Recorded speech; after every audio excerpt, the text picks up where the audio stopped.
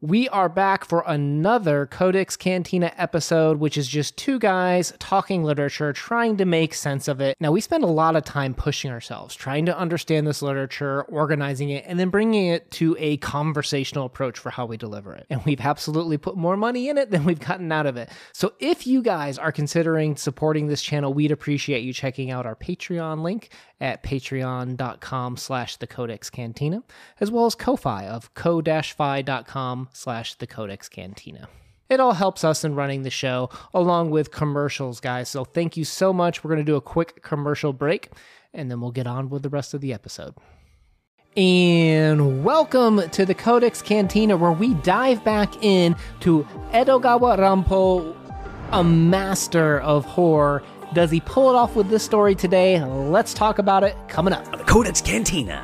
Woo! Welcome back to the Codex Cantina if you've been here before. If this is your first time, we take a conversational approach to literature where we think discussing is the only way to bring out some of the essences behind the words on the page. And as always, we start off with publication information. The Caterpillar was first published in 1929 and was actually banned at one point. That's right, in 1939 with the breakout of the Second Sino-Japanese War. Exactly. So this story deals with some heavy body horror involving an incapacitated war veteran, and probably this was, very much feeling of an anti-war sentiment to it. And our version is translated by James B. Harris.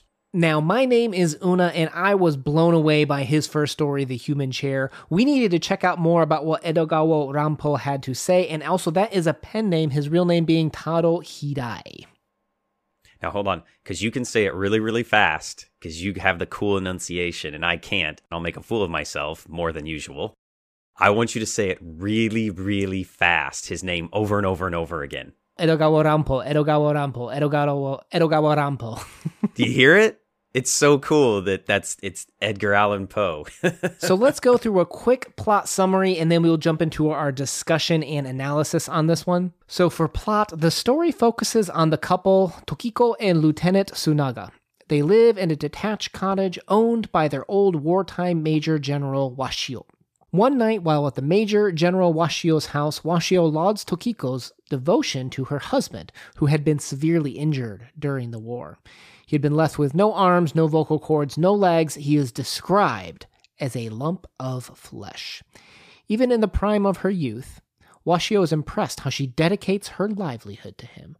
But for how long, he asks. She views it as her duty as the wartime wife. Now, over time, Tokiko becomes tired of the old man peppering them with his praises, and soon she begins trying to avoid him. Because you see, Tokiko has grown resentful of the lump of flesh that is her husband. At first, she enjoyed the praise, but now finds it exhausting. After spending several hours out, she returns home to find her husband fallen on the floor, beating his head against the floor to gain her attention. She helps lift him up and lights a lamp in the room. He communicates to her via a pencil in his mouth, drawing on a pad of paper. He asks her if she is tired of him. She kisses him, but merely as her own way to placate him. Tokiko recalls coming to the hospital to meet him after the war. Otherwise, were jealous of him. They thought she must be lucky for her husband to survive the war. Little did they know the quality of life that he has with his injuries. They barely could survive on his pension, so they moved in with Major General Washio. Tokiko soon grew to view her husband as a plaything. She also became avaricious and was infected by her husband's greed of eating anything. She hated how she frequently woke up in the middle of the night only to find him staring at the ceiling. She mounted him in frustration, and she stared at him as his only means of communication. I really should work on my tense when I'm doing these. She is filled with anger and pokes his eyes out with her fingers.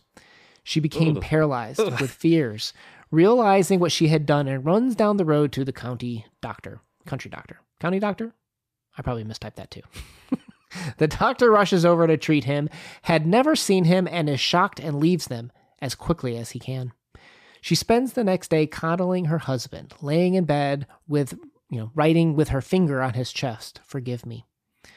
She rushes to General Washio to tell him what happened, and when they return, they find the man is missing. He's nowhere in the cottage. Behind, he has left a pencil scrawling on the door that says, "I forgive you," and he has disappeared. Presumed that he has committed suicide. Down the well he goes, perhaps. Yeah. This story, it's another tough one. It's one of those that is a horror story, but not in your traditional 21st century horror. I think Ranpo writes in a way that either he's going to get you with the emotions or it might fall a little flat, is my sense as to whether the stories work for you or not. For this one, what I like about Tokiko is that the way she comes off in this story is she's a little bit of the best of humanity and a little bit of the worst. Like, we see both sides of her, where she's dedicating her life to others, to taking care of her husband, right? But then she also resents him for it and holds it against him and abuses him. So we see, I think, a kind of a fickle nature in her is one of the things that I had noticed in this story. The way I looked at this was that a lot of times we take care of people who can't really take care of themselves, but then we end up resenting them because they can't care for themselves. And I think her husband is a little bit on both sides too, right? We have that quote, "Those round eyes of his, which comprised his only expressive organ, speaking so sadly sometimes, and sometimes so angrily." So one of the things I noticed about this is that whenever characters were doing something, it always started with emotions. And when we think about that, her hatred awakened. Like, there's so many parts in the story where first it describes the emotion. And, you hear these quotes where you say sometimes, like, you can't control who you fall in love with. I think we see a little bit of that in this story too, where you can't control your emotions per se. You can control how you react to them. But here, what I notice is these characters are using their emotions as excuses to behave the way that they are, right? Because she's angry, she's going to make this guy's life worse. She's going to torment him, gouge out his eyes, as a way of bringing him down to feel just as miserable as she does. And the other thing about emotions, too, is that we are reactive, like you said, but every time there is an emotion, there has to be an action for someone to have an emotion. Usually we just don't have emotions. We have them because something we've done to someone else or something that is done to us. And in this story, it's really only her that is having these emotions because we can't understand what is happening emotionally really with the lieutenant because he has no words. All she is interpreting. She's our only window into his life, and his only window is his eyes, really, and this few little scrawling words that we know he forgives her, but that's it. You bring up a really interesting point. We weren't going to talk about this, but the idea of emotions being something that are a reaction to others around us. You think about these movies such as, if you look at Alien Covenant, when the opening scene is, the person's trying to entertain himself after years of cryo sleep. You see that in any kind of sci-fi movie where there's one person that's manning a ship while everyone else is asleep, right? Or Castaway, right, with Tom Hanks. You have him trying to find emotions, and he stirs it up with Wilson, the ball, right? Like, he is looking for that sense of feeling. And sometimes, to your point, I never thought about this, but we get feelings out of that reaction with others. And here's Ranpo who's highlighting how these two characters are water and fire, oil and water, like oil they and don't vinegar, mix. oil and fire. Oil and fire. Yeah, oil and fire, sure. Like, things get real explosive in the story, but they do have this strong reaction.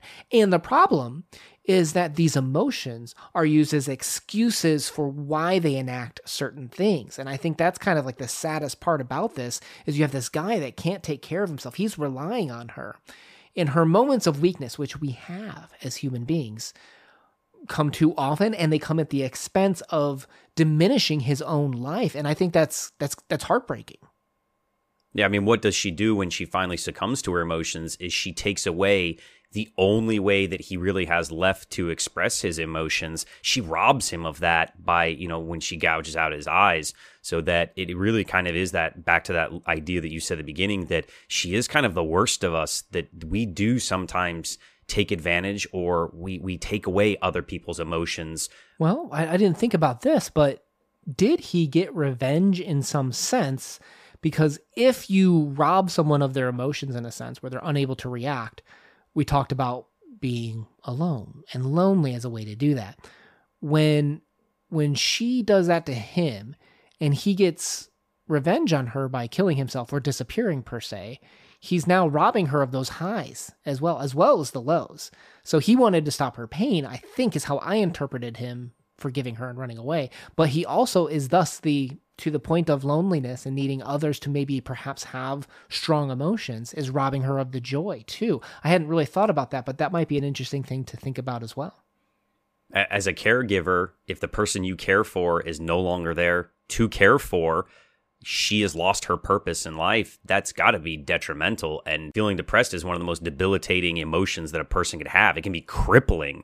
And he was crippled, and now he has crippled her emotionally through being depressed by not being able to be a caregiver anymore. So here's a question. Maybe this one's an easy one. Why do you think they called this story The Caterpillar? I think because the guy kind of looks like a caterpillar. I mean, in my mind, I'm imagining, not maybe a caterpillar, but one of those little roly-polies. And I know this is horrible to think about, of like a human being that has gone through this horrible physical violence and loss of all their limbs, just laying on the ground, wiggling, and just the wife staring over him with this morbid look on her face.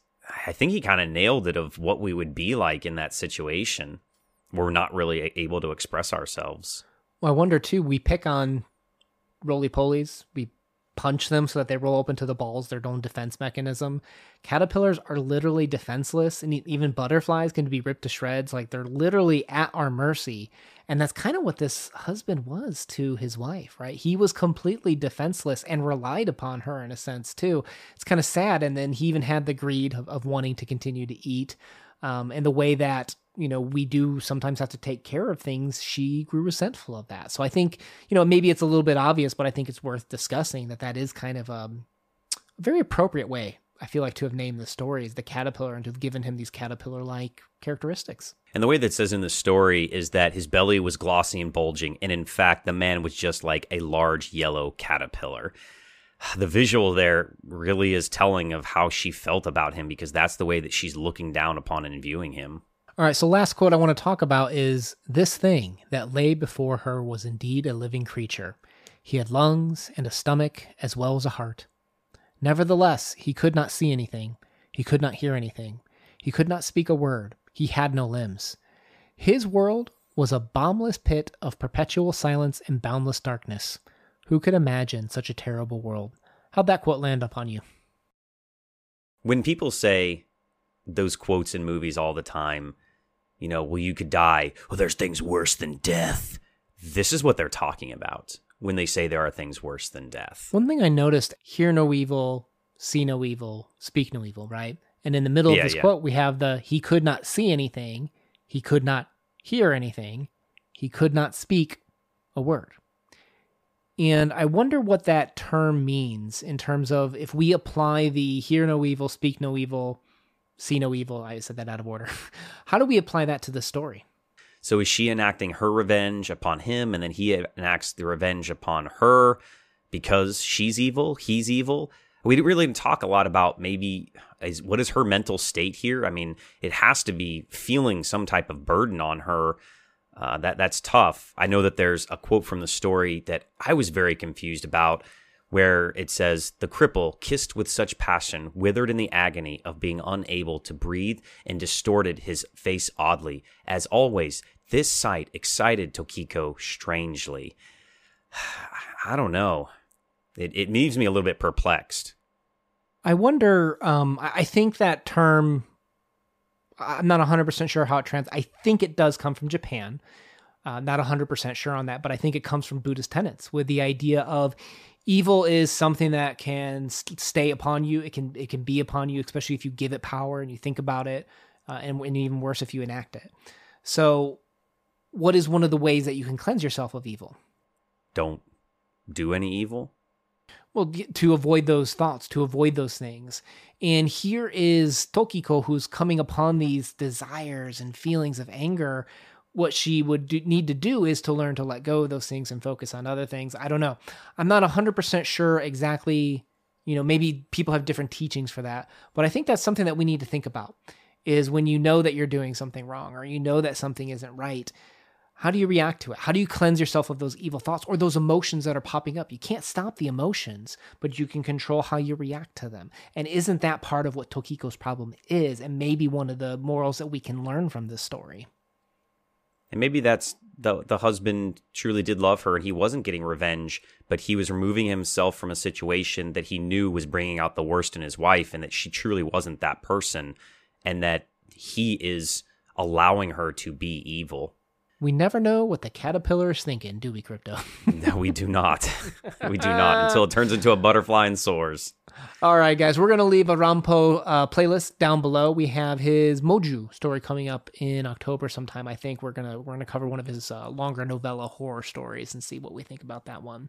Let's move into our subjective wrap-up and ratings. What are you going to give this one? Do you want to give this one a number? I just feel like these very graphic, violent horror stories, I feel bad giving them numbers because some people will read this and be mystified how somebody could enjoy it. And then there are other people that this is their genre, this is their niche, and they'd be like, this has to be a 10 out of 10. I just don't feel like a story like this can be encapsulated by a single digit number on a 10 scale. I think that is, again, one of those that you're going to enjoy if you like this type of writing. You like this genre, and if not, you're going to hate something like this, the graphic nature of it and the very sad ending of it. So I think it's one that if you like Edgar Allan Poe, if you like Ranpo, then you'll enjoy it. If not, then this might not be for you. I would agree that this is definitely not a story that is going to easily resonate with everyone. Like The Human Chair, like that one was just something else. This is a good story. I like it. Every time you say the word, it gets me. This is a good story, but to your point, I think it's one that might be a little bit difficult for some people to absorb. So maybe if we were giving it the novel rating, right? So if we pretend this was a novel, this would be one where I recommend it with provisions and trigger warnings. It's kind of, I think, where it falls. I agree. I think that is a perfect way to rate it if it's in that category. All right, guys. Well, thank you for spending some time with us today. What did you think of this story? Let us know your thoughts in the comments section down below. If you made it this far and enjoyed the conversation but aren't sure what to add to it, feel free to leave us a little monkey emoji. If you can have it covering its eyes, that would be even more entertaining to me. So I don't even know if that emoji cover its exists. Ears or mouth. All right, guys. Hit that subscribe button. We post videos every Monday and Thursday. We look forward to talking to you and hearing from you on the journey. Una out. Peace.